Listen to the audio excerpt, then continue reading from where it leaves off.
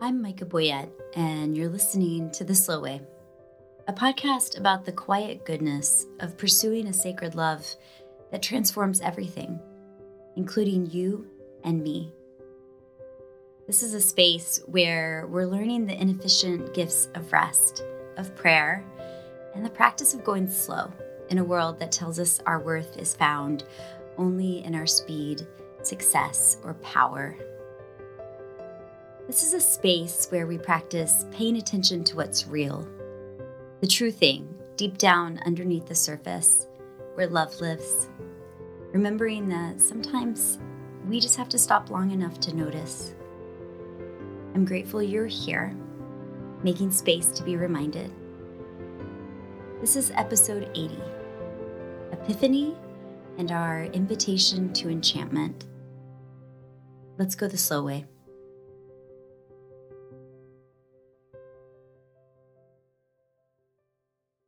We've been exploring what the season of Epiphany could look like for us the past few weeks. How this in-between season, between the joy of Christmas and the heavy austerity of the season of Lent, can help us learn to live into all the things at once. The joy and celebration, the self-discipline that comes with transformation. Last week, I shared about Epiphany as a season of liminality, a time when we're on the threshold of something new and good, a time when we're leaving something that aches, the in-between. Somehow, the season of liminality is also the season of light. What does liminality have to do with revelation, with clarity? How do we hold both the ache of life and the hope of God, making all things new? This week, two dear friends in my life have been walking through extraordinary pain, and I've had their pain in my periphery as I've moved through my normal, non-painful days. I had a realization this week as both of them came to mind while I unloaded the dishwasher. Prayer, I realized, is a relief. I've never thought of it this way before. Prayer as a way to transform my worry or sadness for someone I love into an act of intention, an act of hope. This is liminal work.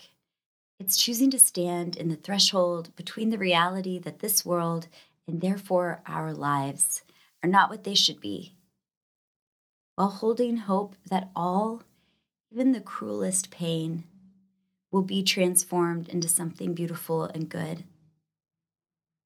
I believe that's the work of prayer, standing in the threshold, holding suffering and hope in the same hand. How do we live into this tricky balance of acknowledging the very real pain and suffering of our lives and still choosing hope? In his book, Hunting Magic Eels, Recovering an Enchanted Faith in a Skeptical Age, psychologist and theologian Richard Beck quotes the remarkable Marilynne Robinson in her novel Gilead. Quote, "It has seemed to me sometimes as though the Lord breathes on this poor gray ember of creation and it turns to radiance. For a moment or a year or the span of life, and then it sinks back into itself again. And to look at it, no one would know it had anything to do with fire or light. Wherever you turn your eyes, the world can shine like transfiguration. You don't have to bring a thing to it except a little willingness to see." End quote. That willingness to see is the beginning of what Beck calls enchantment, a holy capacity to see and experience God in the world. Here's another way Beck thinks about enchantment. Quote, "Ask anyone who has carried their faith over many decades about how they have done so. They have not been forcing themselves to believe in unbelievable things. Rather, the doggedly faithful will share stories about burning bush moments in their lives when they bumped into God, encountered a love and mystery beyond words and descriptions, These strange sights are not flights of fantasy or wishful thinking. They are the most reality filled moments in our lives, the truest things we have ever experienced. I try to get at this idea in my forthcoming book, Blessed Are the Rest of Us, when I use Richard Rohr's phrase, the really real, to think about those moments of clarity, of bumping into God, the most reality filled moments in our lives. So, what does it mean for us as we mark the season of Epiphany? Light in the darkness, clarity in the sparse physical landscape of winter, attention and discovery in the in between spaces. This week, for me, it's been this simple: prayer as relief. Prayer is an act of intention where I don't deny the micro and macro ache of this life, the hurts that arrive in our lives or the lives of those we love, and the greater pain that lives in our societies and systems. And still we choose the thorny, winding path of hope. We choose it with eyes wide open so we may see when we bump into God.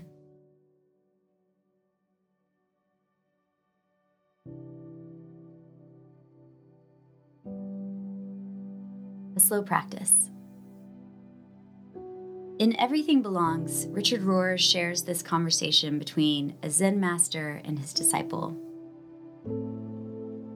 Quote, "Is there anything I can do to make myself enlightened? As little as you can do to make the sun rise in the morning. Then of what use are the spiritual exercises you prescribe? To make sure you are not asleep when the sun begins to rise." In other words, Rohr is inviting us to be enchanted, to pay attention so that we might, quote, bump into God. That's what we're practicing here each week when we try a slow practice. Prayer as relief, as a way to move ourselves toward hope. This week, let's practice not being asleep when the sun begins to rise. One way to grow in our awareness of the Spirit is to practice what Jean-Pierre de Caussade called the sacrament of the present moment.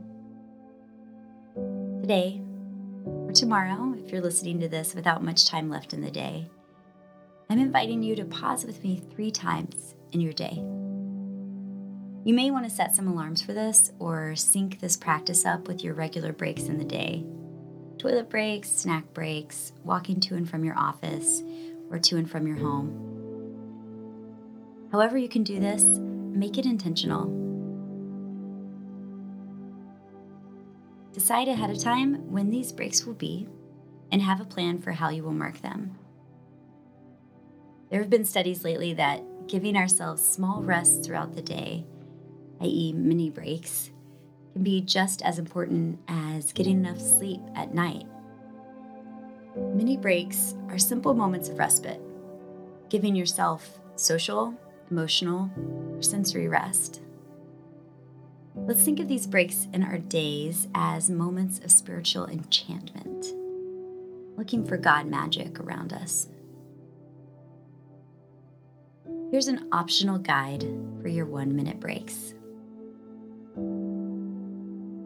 Begin by breathing in 3 long breaths, counting to 4 as you inhale and 4 as you exhale. We'll practice here. Breathe in. 2, 3, 4. Breathe out. 2, 3, 4. Welcome the Spirit of God this moment. Ask for eyes to see and pay attention to the enchantment around you. Then open your eyes and list what you see, either aloud, in your prayerful mind, or by writing them down. What is happening in this moment around you? What do you see, hear, touch? and simply say, write, or think what is good in the presence of God. And then go back to work. This may seem like too simple of a practice to make a difference, but as Rohr says, when it comes to spiritual practice, quote, the mystery is to be ready to receive things as they are and be ready to let them teach us. May we be still this week, ready to receive things as they are, ready to bump into God.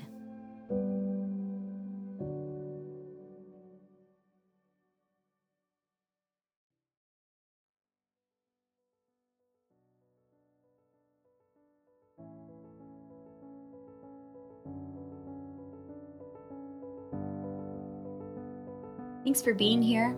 Choosing a moment of quiet and allowing yourself to be slow here is a way of refusing to conform with the culture around us. And look at us. We're making space for a fuller vision of ourselves and others, making space for wisdom, making space for love. That, my friends, is no small thing. Big thanks to Jason Boyette for designing our Slow Way graphic and the always wonderful Angelina Marie for editing. This coming February 24th, I'm offering an interactive online workshop for my paid subscribers. It's tentatively called Embracing Our Limits, Discovering Our Wholeness. An hour on a Saturday morning to work through some of the themes of my new book. And yes, I changed the title since last week's episode, but I'm allowed to, okay? Find the link in my show notes to learn more. I'll be offering more opportunities like these, including an online book club to read through my book together this spring for my paid subscribers. It's just $5 a month, and I would love for you to join the community. Also, you can pre-order Blessed Are the Rest of Us, How Limits and Longing Make Us Whole right now at Baker Bookhouse, where it's 40% off the price of other booksellers. The first 200 pre-orders over there will receive a signed copy and a fun little gift from me. Check my show notes for a link. Also, while you're thinking about pre-ordering the book, why don't you share this podcast or my Substack letter with a friend who you think might enjoy it? Subscribing and sharing goes a long way. You can follow me on Threads or Instagram at Micah Boyette, or meet me back here next week. You can always do that, and I hope I'll see you then.